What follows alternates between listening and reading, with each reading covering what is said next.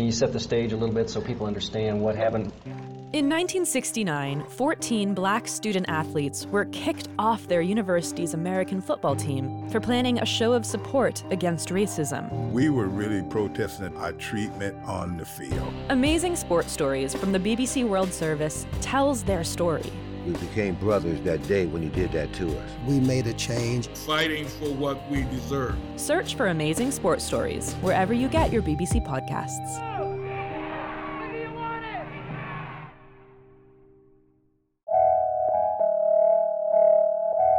This is A Word, a podcast from Slate. I'm your host, Jason Johnson. The separation of church and state is supposed to be at the heart of American democracy.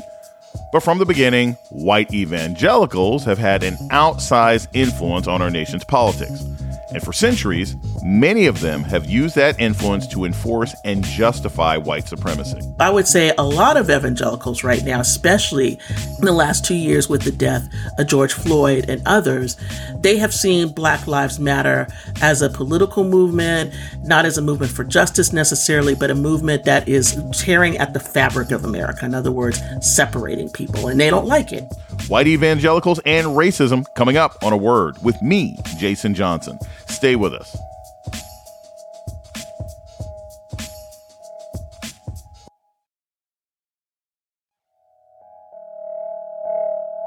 Welcome to A Word, a podcast about race and politics and everything else. I'm your host, Jason Johnson. While fewer Americans than ever are going to church, the influence of one religious group seems stronger than ever.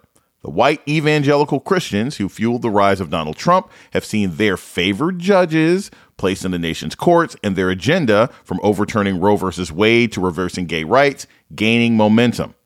But a key political objective of the white evangelical movement has been preserving the racial hierarchy of the United States, with African Americans on the bottom rung of the ladder. Historically, white evangelical leaders have been amongst the most vocal opponents of racial equity, from abolition to the civil rights movement to the current battles on voting rights. So how did this movement come to have such an outsized influence on the issue of race? Joining us to talk about it is Anthea Butler. She's the chair of the Department of Religious Studies at the University of Pennsylvania and the author of White Evangelical Racism, The Politics of Morality in America. Professor Anthea Butler, welcome to A Word. Thank you so much for having me. At a very basic level, what is a white evangelical? Well, one way that it used to be said by a famous historian, George Marsden, was that was anybody who liked Billy Graham, right? So they could count as an evangelical. But for my purposes and for the book's purposes, I kind of go through a history of this. So, in the 19th century, it's people who imagine themselves to be evangelizing for the world. In the 20th century, it is a movement that comes out of fundamentalism and decides that it wants to be more engaged with the public and, as a subset, more engaged with politics. In the 21st century, I would say that evangelicals are people who are politically involved, at least in the American context, with the Republican Party, and secondarily see themselves as the saviors of the nation. In other words, they are the ones who keep the morality going in America. And part of the reason why I wrote this book was because I wanted people to understand that the morality that evangelicals want to have is a very different morality than what people think that they've been doing. And I think that's important to show and explicate throughout history.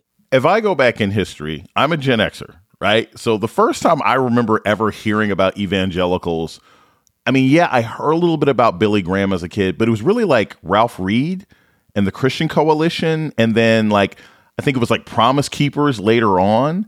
But what were the organizations or the philosophies that led up to groups like that? Well, the organizations and philosophies that lead up to groups like Ralph Reed's Christian Coalition and Promise Keepers are things like the Moral Majority, Billy Graham's evangelistic campaigns about, anti-abortion, campaigns that were against civil rights.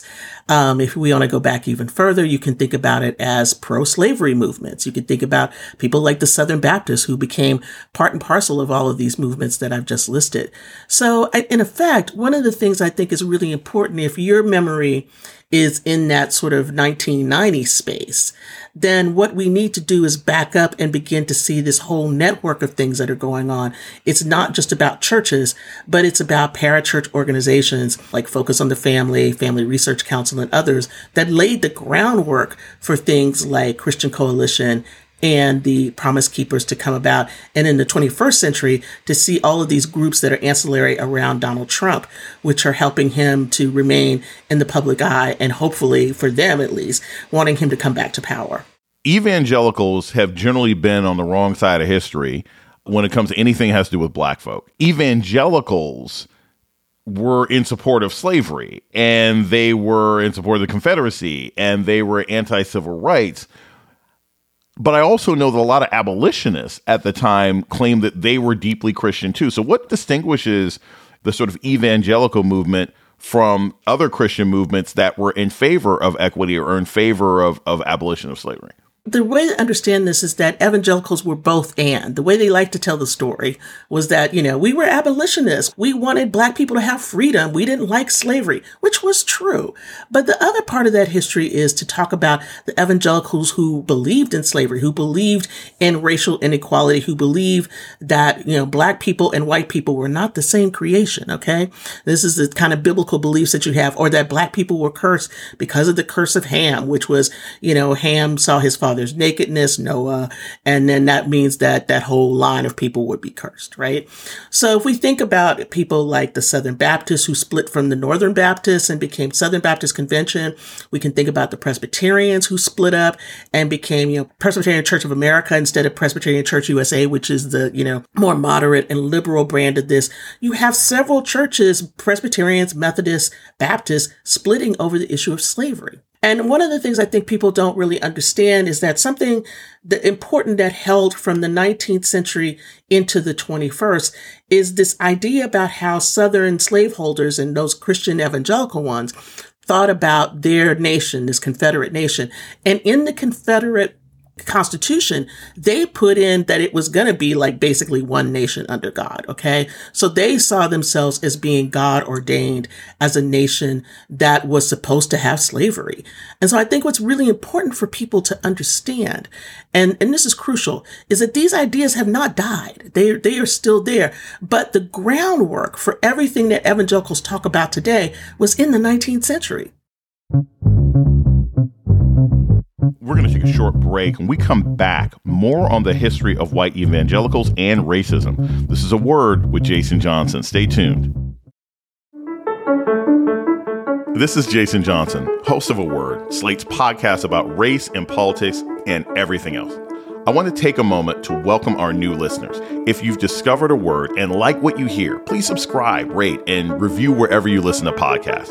And let us know what you think by writing us at aword@slate.com. Thank you.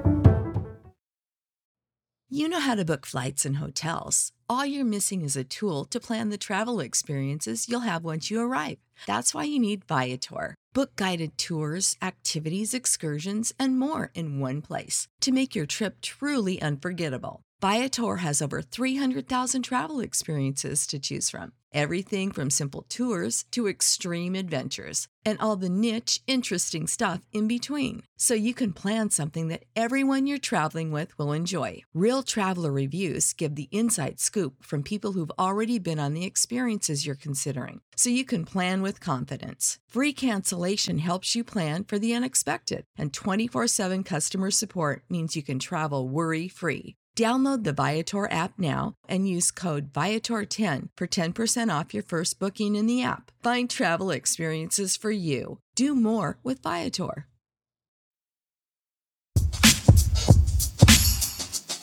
You're listening to A Word with Jason Johnson. Today, we're talking about racism among white evangelicals. So you have like a personal history with white evangelicals and racism. So can you talk about your personal connection to this movement and a pivotal moment which supposedly had something to do with the Rodney King verdict? I went to Evangelical Seminary, Fuller Seminary in Pasadena, California, very famous evangelical seminary. And right before I enrolled was the 1992 Rodney King riots. And one of the things that happened in LA was a group of churches got together. There were three of them: Church on the Way, Hollywood Presbyterian, and Kenneth Ulmer's church, Faithful Central, which was a large African-American church in South LA. And these churches came together, and I actually happened to be a member of Church on the Way, had been very involved right before going to seminary, thinking I was going to have a different life, right? And sitting there in the pew on the service where we brought all three of these churches together, brought a huge number of African Americans who had not been in the church before. There were African Americans in our church, but not to the extent that this particular Sunday evening service was a service of reconciliation and prayer for the city. And I ended up sitting next to the senior pastor's mother, who I knew. And she looked at me and said, "Welcome to church on the way." And I realized in that moment, I'm like, oh, you just see me as one of these Black people that just came from this Baptist church, right? And you don't see me as even a member of this congregation, no matter that I've been given my money and my time and everything else. And so it's these kinds of, what we would call microaggressions now, right? But to me, it was like this moment of, oh, you don't see me. You only see me when you see the rest of the Black people in this church, that I started to realize how evangelicals really think about this. And, although for the most part, I had a really good experience at Fuller, I think being exposed to the broader evangelical movement during this time period, which was a time in which racial reconciliation was very high. They had these different kinds of racial reconciliation. I call them, morality plays. The Pentecostals had them. The Southern Baptists had them. It was part of what Promise Keepers was all about. All of these things during this time period were sort of superficial. They did not get to the real issues, and nor did they stop and this is important, the kinds of political things that really hurt, Black people, people of color.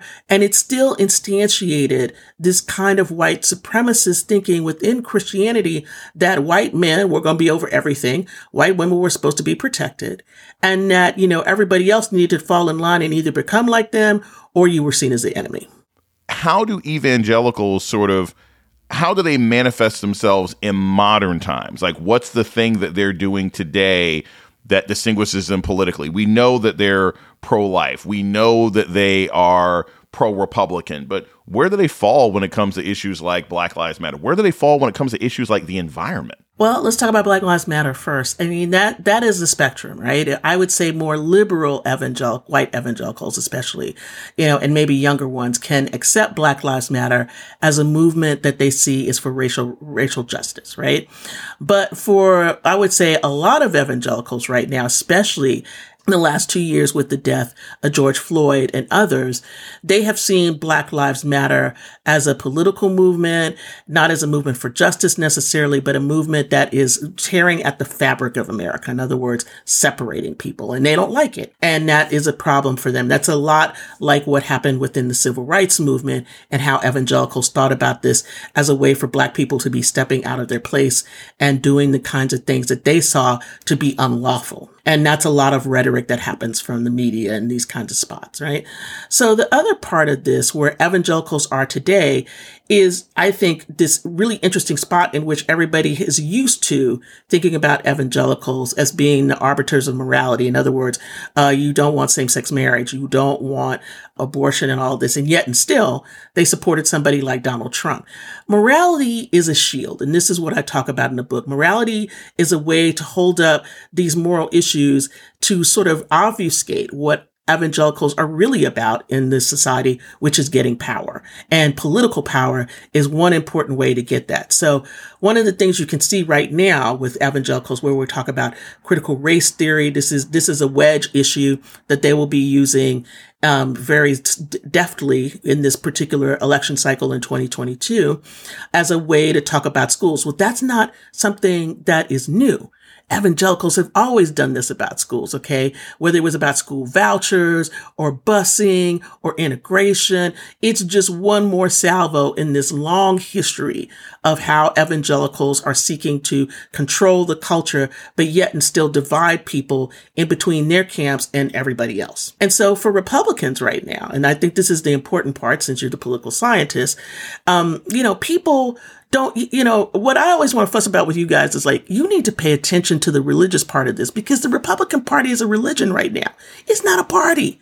It's a religion. And I wrote about this back in 2014 and people looked at me like I was crazy, but I'm like, it has turned into a religious party. And Donald Trump helped with that. But Donald Trump is not the only reason. That was already there. He just magnified it.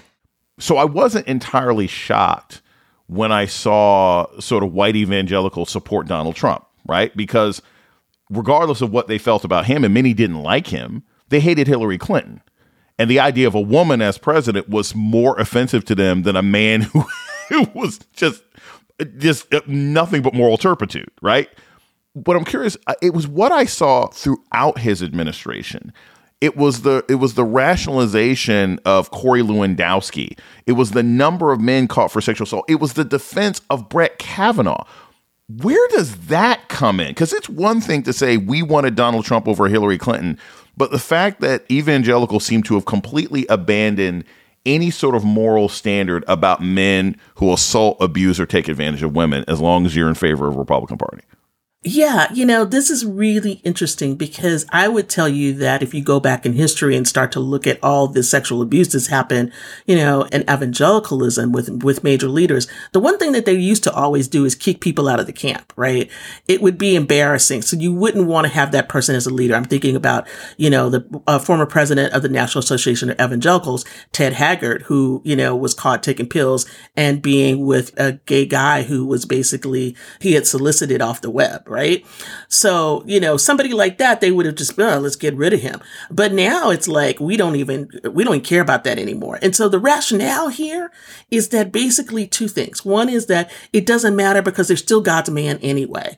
And then there's also forgiveness. So you can be forgiven of all this, whether that's Corey Lewandowski doing something or Trump or anybody else in that administration, they still had God's favor despite everything. So, when we all thought back in October of 16 that, grab them by the P was going to stop everything, it didn't stop anything. Because basically, I hate to say it like this, but a lot of the pastors and evangelical men in churches were doing the same thing. It was just like, this is what guys do. They need to ask forgiveness and ask God for cleansing. And so what I always like to say is that this is available to white men all of the time. Sexual sin does not disqualify white men. It just means that you might have to sit down for a while. That's the worst part. And the best part is you can just keep it rolling like Trump. We're going to take a short break. We come back. More about white evangelical racism with Professor Anthea Butler. This is A Word with Jason Johnson. Stay tuned.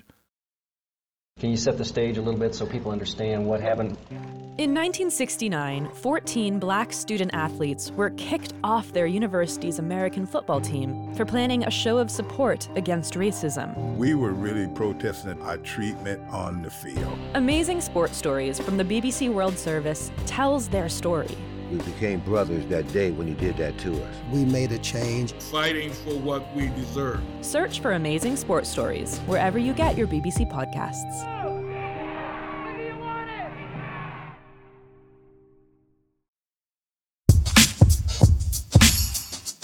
You're listening to A Word with Jason Johnson. Today we're talking about racism in the white evangelical movement with Professor Anthea Butler. So can you talk a little bit about the connection between the white evangelical movement in America and what we saw on January 6th and what we have to look forward to as this movement has not been held accountable by our feckless and pathetic Department of Justice? One of the things I think is really important that people have missed about evangelicals is that, for some groups of evangelicals, they become more radicalized. And what I mean by that is that violence has sort of taken hold. And so part of this happened during the Trump administration where, instead of the past where evangelicals said, America was exceptional, Trump changed the language and said, make America great again, as though it was in declension and fall, right?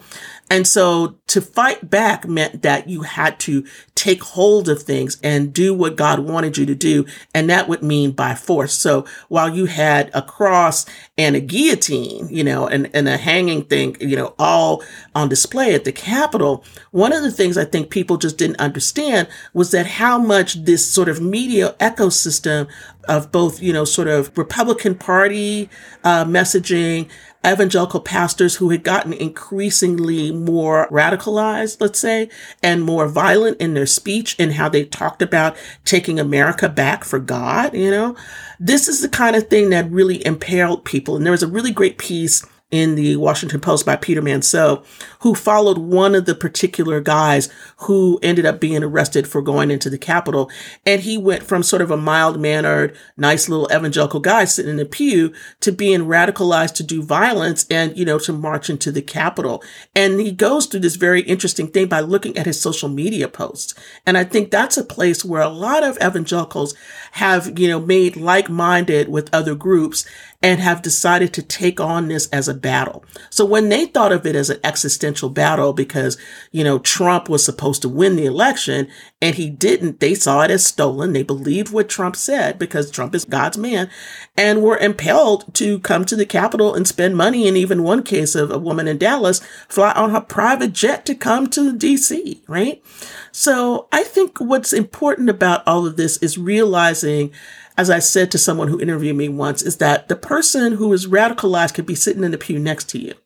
These are not people that look any different from you. They go to Walmart, they go to Costco, they do all this other stuff that you do, except they have a vision, an apocalyptic vision about where America is going and how they need to be part of saving America. So over the last 20 years in my memory, I've seen the sort of white evangelicals also become an important sort of market force. And I guess that reinforces their political behavior. I remember when I was a kid, the Left Behind book series, right? And Kirk Cameron, if you guys remember, who used to be the teen heartthrob on Growing Pains.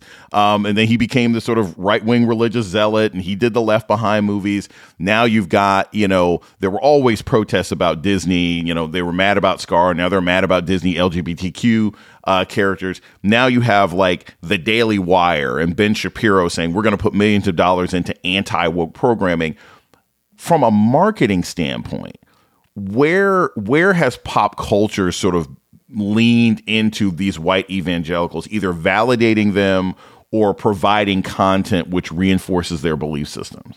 Gosh, by talking about them all the time. I mean, I think that one of the things that's interesting to me is that the airspace that they inhabit is vast. And I'm not talking about just the right wing thing or, the news outlets and all of this stuff. I'm talking about the imagination of what people say about them. So in other words, on the one hand, in Hollywood, they like to deride Hollywood, right? But there's lots of Christian movie making organizations and others that have a big space in Hollywood right now that are making lots of money. Or we can think about reality TV shows. I don't know if you remember all the pastors that came out, and the Real Housewives of Atlanta. This came out, and the Real Housewives of Salt Lake. You saw, the woman with the church who ends up doing all this other kind of stuff. All of these kinds of evangelical things that are sort of popular culture kinds of ways of thinking, I think they have really taken up the zeitgeist in our heads. And now this is a spot where we all think that they occupy a bigger space than they might occupy in the world for real. And also, I think this is an important point. One of the things I think is really interesting is that you might talk about evangelicals as though they are churchgoers, right? But many of them call themselves evangelical just because it's a good moniker to say. In other words, there was a poll, and I'm forgetting where this was, that the use of the term evangelical, how people describe themselves, went up from 2016 to 2020 because of Trump. Now, that's a really interesting marker because what that means is evangelical means something else to them. And it means something else. I used to call this, and I still think it's true, there are a lot of people who are NASCAR Christians.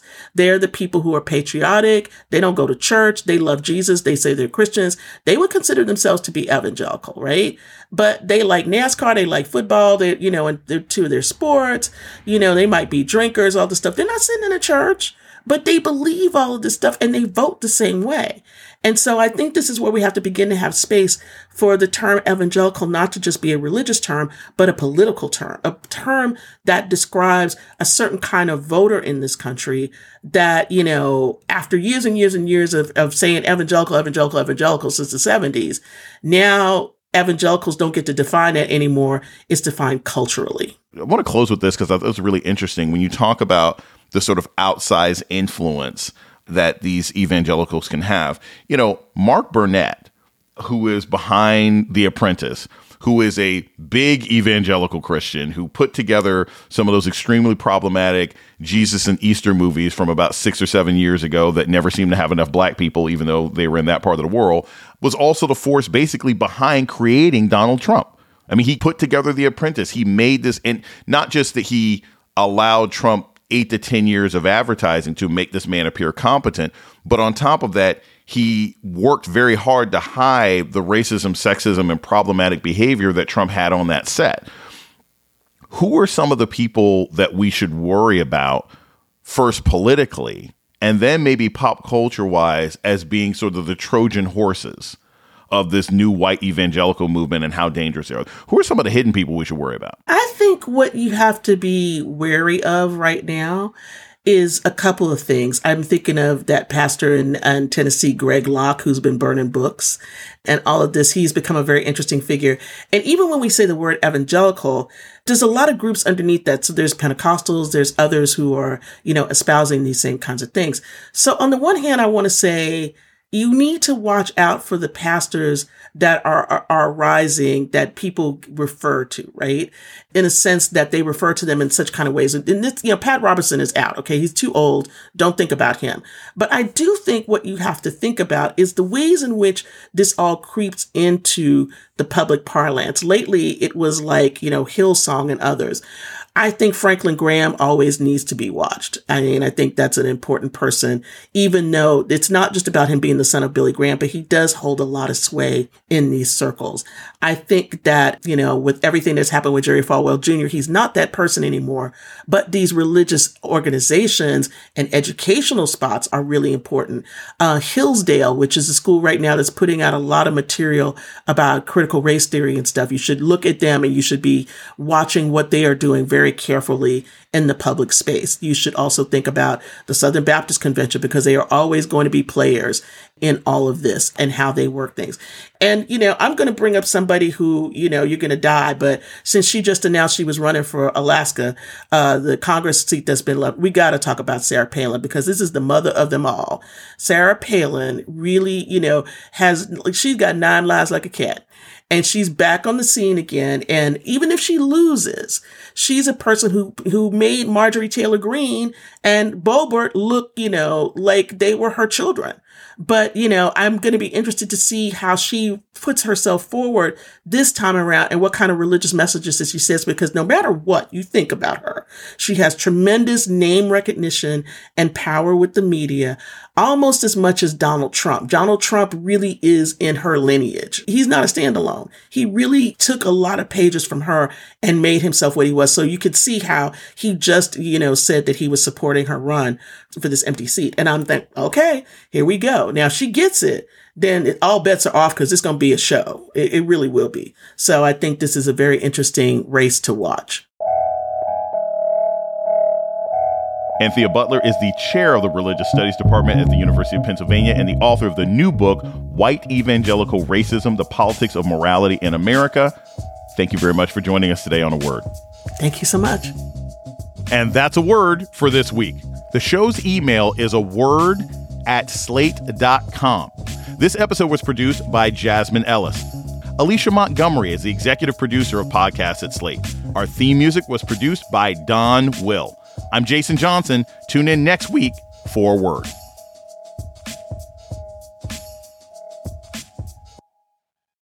Without the ones like you, who work tirelessly to keep things running, everything would suddenly stop. Hospitals, factories, schools, and power plants, they all depend on you. No matter the weather, emergency, or time of day, you're the ones who get it done. At Grainger, we're here for you with professional-grade industrial supplies. Count on real-time product availability and fast delivery. Call, click Grainger.com, or just stop by. Grainger, for the ones who get it done.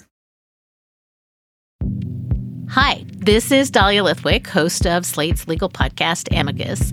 If you're listening to this show, you might be interested in Amicus's live show that we're hosting in Washington, D.C.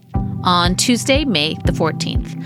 My colleague, Mark Joseph Stern, and I will be talking to some amazing guests, including Sherrilyn Ifill and a sitting state Supreme Court justice. all about how originalism, a relatively recently invented way of interpreting the Constitution, has taken over the Supreme Court and radically reshaped the law. It's been doctrinal rocket fuel for the conservative legal movement and facilitated the rolling back of abortion rights, the expansion of gun rights, and the obliteration of the separation of church and state.